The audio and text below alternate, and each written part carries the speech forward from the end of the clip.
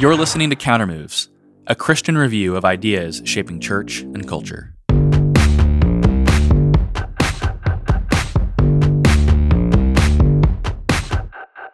On Countermoves, we interview some of today's most incisive thinkers on the ideas and trends affecting Christian witness in a secular age. Our mission is summed up in the words of Carl F.H. Henry. If the church fails to apply the central truth of Christianity to social problems correctly, someone else will do so incorrectly.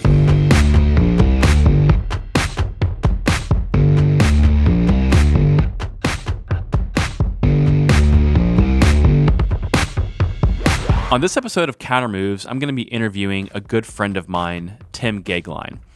And one of the reasons I've wanted to talk with Tim is because of his friendship with one of my own heroes who I never actually got to personally meet during his own lifetime, and that person is William F. Buckley Jr. Buckley is arguably the founder of what we would know today as conservatism in an American context, and he was able to forge kind of this movement of conservatism during his tenure at National Review, which he founded, and also on one of the longest-running TV shows in American history called Firing Line. And February 2018 actually marked the 10th anniversary of Buckley's passing, and it's a day I remember quite well. I was a senior in college and remember hearing on the news that William F. Buckley had passed and had a passing familiarity with who he was. But later on in my life, he would become a huge figure in how I understood and developed my own personal political philosophy. And on today's episode, I want to discuss what Christians can learn about Buckley's faith and how that might apply to how we operate in the public square. And to do that, as I mentioned, we're going to be talking with Tim Goeglein, who is a good friend of mine and someone I so admire. And he is the Vice President of External Relations for Focus on the Family. And before that, he was a special assistant to the U.S. President George W. Bush and was Deputy Director of the White House Office of Public Liaison from 2001 to 2008, and is the author of a book about his experience working in the White House titled Man in the Middle, an inside account of faith and politics in the George W. Bush era. And Tim is someone I would venture to say that almost everyone in D.C. seems to know. He's a conservative in the best sense of the term. He's a champion of ideas.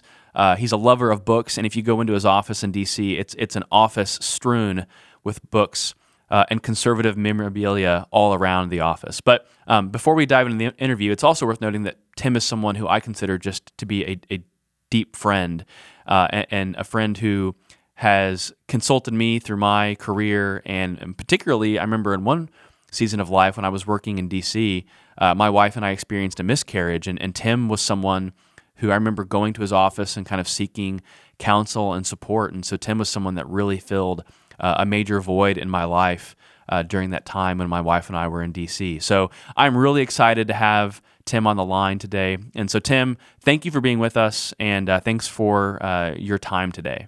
Well, it's all my pleasure and honor, and any time spent with you, Andrew, is time well spent, and I appreciate all of those very kind comments. I have learned so much from you across all of our friendship, and I'm just so pleased that we can have this conversation. Well, thank you, Tim. The first question before we even get into Buckley is just tell us a little bit about what you do at Focus on the Family. Well, may I say, I came to Focus nearly 10 years ago at a time when Focus on the Family was this very consequential ministry, which by God's grace it remains and it continues to grow and have wonderful influence. But it had never had a formal front door in Washington. A number of organizations had been born of Focus on the Family, or had been born as a direct or indirect result of the influence of Focus on the Family. But it never had as I say, a front door. And so when I came to Focus on the Family, our president, Jim Daly, said that he wanted to create a position which was government and external relations and whose primary responsibility was, to be in touch in the House and in the Senate, in the White House, in the federal courts, in the think tanks, and the public policy institutions. It was not going to be, as Jim envisioned it, a role where it was a policy-making position, because we at Focus have a public policy division that is very ably and excellently headed by my colleague Carrie Gordon-Earl, who's very highly regarded, and all of her wonderful team. But this part of Focus on the Family is, firmly inside the Beltway, in it but not of it. But it is primarily constituted, to share the primary vision and mission of Focus on the Family. Why marriage, family, parenting, pro-life, religious liberty, the rights of conscience, why all of those things matter. And so I am just very privileged and honored every day to come in to Focus on the Family, to snap on the proverbial lights, and to share the good news. That's great. So I have one other question before we get to Buckley directly. It's on this question of conservatism, which when we talk about Buckley, you automatically have to go to conservatism. And conservatism means a lot of different things to a lot of different people. But I think of you as someone who is a token conservative in the best sense of the term. And I would love for you to define what it is you think conservatism really is. It's interesting. When Bill graduated from Yale in the 1950s, he wrote a very famous book called God and Man at Yale, and I'm sure we'll be talking about that book. And I think it's fair to say that when Bill wrote and had that book published, if he were asked this question, he would have mostly defined it by the narrative of that book, which was a dubiousness about secularism and a dubiousness about the sort of collective or collectivization that had dominated the themes of post-World War II conservatism, which is to say Bill, as a practicing Catholic, felt that faith had to be central to the project, but he also felt that increasing neo-socialism, a dubiousness about capitalism, about entrepreneurial capitalism, was increasingly held in very low regard. And I think he had good reason to believe that both were the case, on elite campuses in the post-World War II era. It was born of a World War II and that conflagration. Bill had been involved in that war. And it also had been born of the New Deal. And I think it's fair to say that the early post-World War II conservative movement had these elements of dubiousness about socialism, dubiousness about a new secularization that Bill was uncomfortable with, and also this growing, I think, view that America was a rather exceptional country, and in light of Nazi Germany and the Soviet Union and the Cold War, which was then revving up its engines, that Bill felt that there was a need intellectually in America for something new. But at the end of the day, and this is so important, at the end of the day, I really believe that if Bill Buckley were asked what is conservatism, I think he would begin very close to what his great friend and ally in the conservative movement, Russell Kirk, believed. And I think that Bill Buckley and Russell Kirk are increasingly seen as major post-World War II conservative leaders, probably outside of politics, the two most important. And Russell Kirk had written in his book, The Conservative Mind, that the conservative is concerned, first of all, for the regeneration of spirit and character with the perennial problem of the inner order of the soul. What Russell believed was the restoration of the ethical understanding and, very importantly, the religious sanction upon which any life worth living is founded. And Russell said, and I quote, "This is conservatism at its highest." It was an Anglo-American conservatism. It did not have a sort of a formal political plan, but it was very much in concert with the way that Bill viewed and would eventually promulgate the building of the conservative movement in the 50s, 60s, 70s, 80s, and 90s. I think that that's how Bill and Russell Kirk together would have viewed conservatism. I think that's the exactly correct definition to begin with, because I think that shows kind of the natural allied relationship that a lot of Christianity has often found itself with in philosophical conservatism. Because at root, we can debate a lot of the policy mechanisms, but at root, what they share in common is a similar worldview about the nature of man, who man is, what man is made for, and how man organizes himself and herself in society. So I think that definition you provide is exactly the right place to begin. And I want to dive in more specifically to Buckley here, and specifically your relationship with him. So how did you first meet Bill Buckley? What was the nature of that relationship? And I guess, what was it like over the years, and any personal anecdotes? I know this is a wide open question, but just give us a sense of your friendship with Bill Buckley. Well, we have a common friend, and our common friend in the 1990s was giving a lecture at the Heritage Foundation in Washington. And I did not know Bill at the time, had never met him, never been in touch with him, but our common friend was giving this talk. And during the talk, I asked a question. And, this friend of mine thought it was a very intriguing question. And he wrote a letter, unbeknownst to me, to Bill, saying, there is a press secretary in the U.S. Senate, and that was me. And he said he asked a very interesting question at a recent lecture. And I think it would be important for you at some time to get to know this young man. Mm. And Bill had a history of spotting young conservative men and women, typically in their 20s or early 30s, and getting to know them. He liked young people, and I couldn't have known any of this at the time.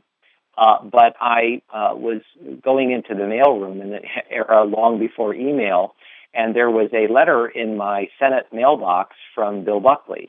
And he explained that this common friend of ours had sent him a note, and he said, would I be willing to come to New York to one of the National Review dinners that Bill and his wife, Pat, hosted at their home in New York after an editorial board meeting at National Review.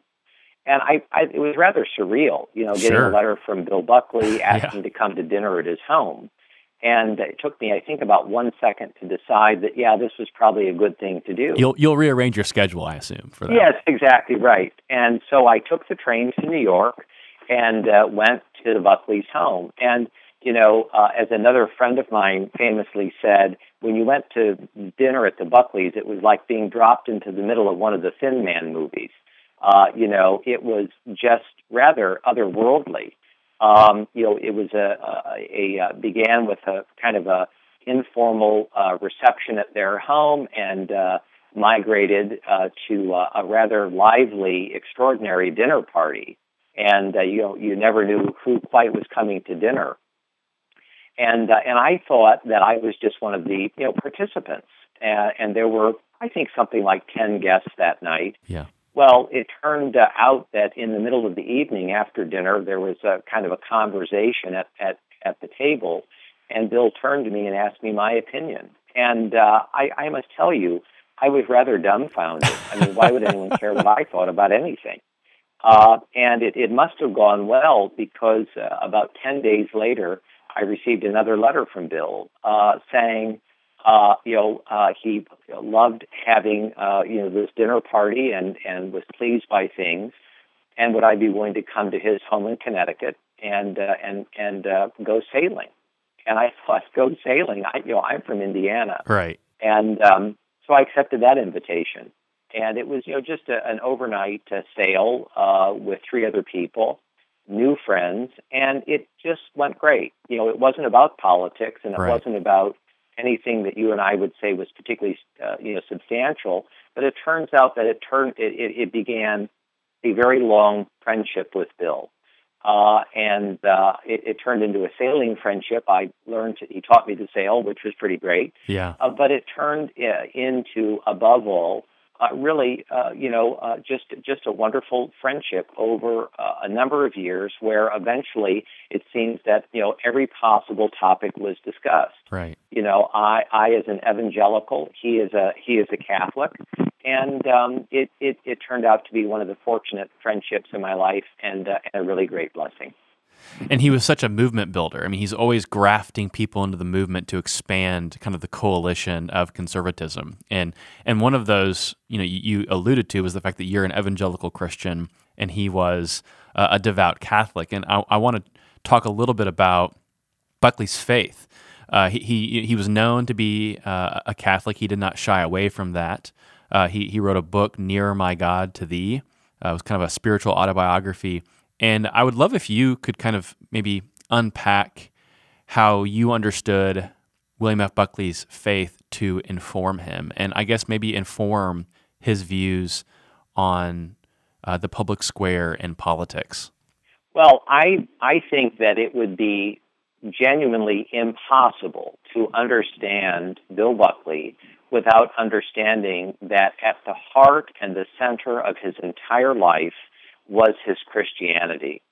And in fact, it's, I think, long forgotten, but Harper's Magazine did a symposium, and the symposium was titled Christians, Why Do You Still Believe in God in the Promise of the Cross? And, this is really worth taking a look at, because there were a number of, famous public intellectuals who were asked this question. And in my view, Bill's essay is one of the sparkling essays, and I think it is possibly one of the nearest thing that we get to the question of why his Christianity was so central.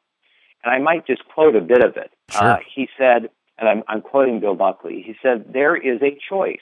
He said, "Mine is that the order of the universe, the arching of the human spirit, the enduring mysteries of love, and the unique serenity of faith are the result of central planning, capital C, capital P, the result of central planning, meaning providence." He says, "which took 7 days, not 7 seconds, to make a world exciting enough to doubt him." He said, "That is the flirtatious side of God, to reach for a terrestrial metaphor." He said, "I am programmed," and he's speaking very personally now. He said, "I am programmed to love God and to seek, however vainly, to obey him, and to trust that the course he laid out for me in the grandest voyage through time and space and uncertainty to infinity and transfiguration and resolution."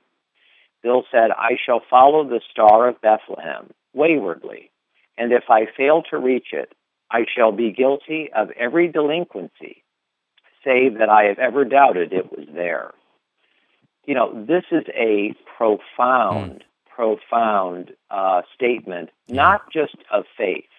It's a profound statement of one of the most consequential journalists of the entire 20th century. Right.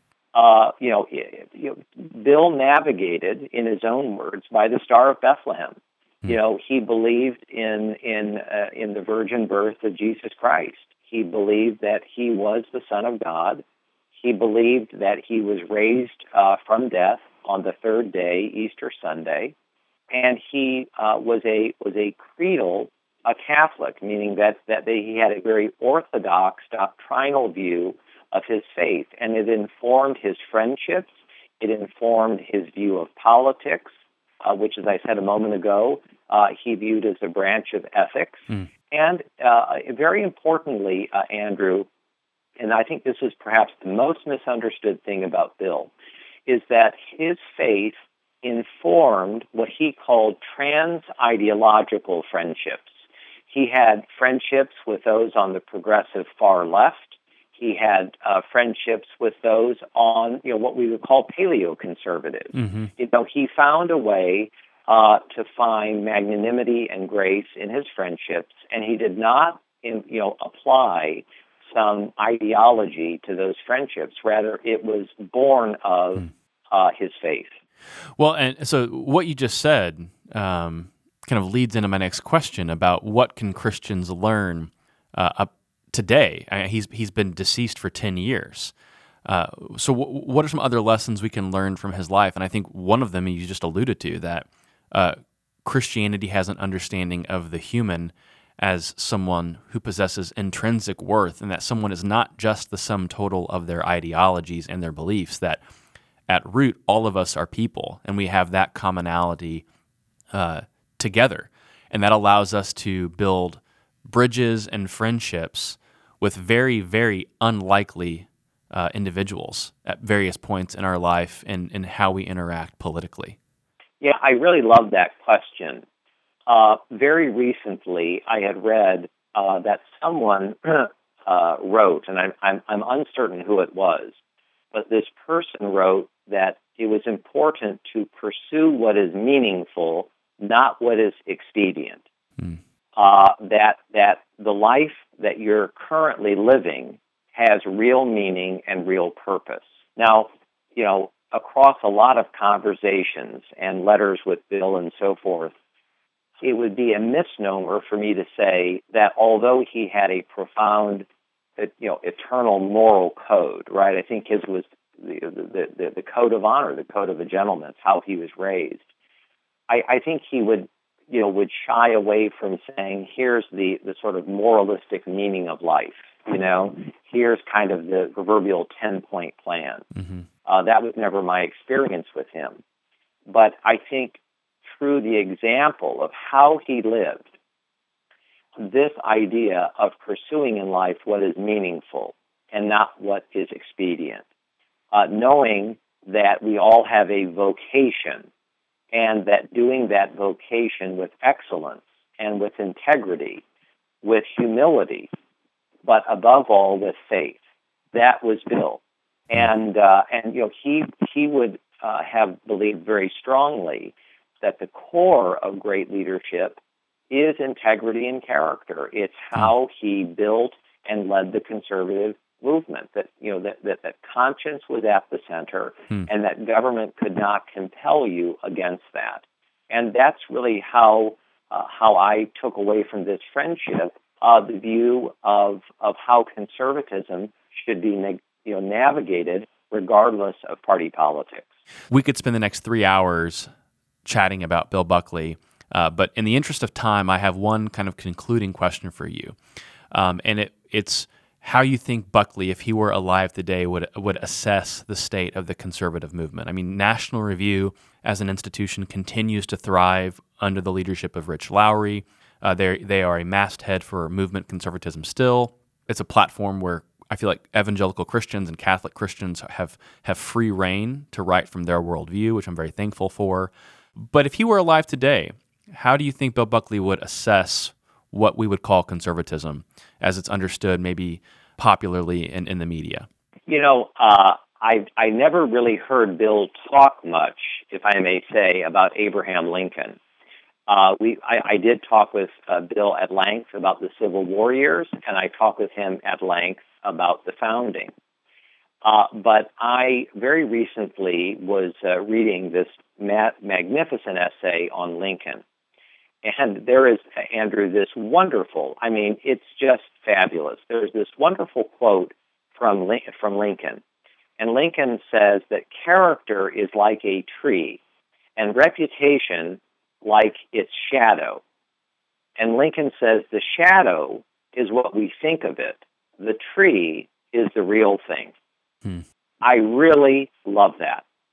Bill, I believe, was very interested in the first principles that informed his conservative worldview. It began with the belief in a transcendent moral order, as we've talked about. It involved a limited government. It involved low taxation. It involved a constitution which had a fixed meaning and was not necessarily a living constitution. It involved a version of American exceptionalism, Mm-hmm. and it involved, I think, for most of his career, most of his life, a very hawkish view of the Soviet Union, but always rooted in the same moral precepts that his great friend Whittaker Chambers espoused about freedom of conscience and freedom of will, and the meaning, and as you've said so well, the sort of almost sacramental view of man and his right to be free. So I think that Bill would always apply these kind of principles to the question that you've asked. He would, like Russell Kirk, I think he was always less willing to jump right out of the box and say conservatism is Barry Goldwater, or conservatism is Ronald Reagan, or is Margaret Thatcher, or these very big figures in his life. As you notice, he always came to those figures later. They almost always first came to Bill, which I think is very important, and it's rooted in this principled sense of conservatism. So I think that if you were to apply that rubric to the time we're in, I think you have to come to the conclusion that on several public policies, Bill would be pleased. He would be pleased that we have someone like Neil Gorsuch at the Supreme Court or the federal courts. He was obviously he and National Review, leaders of the pro-life movement. I think he would be very pleased about that. And several of the personnel who populate our government, I think he'd be very pleased about that.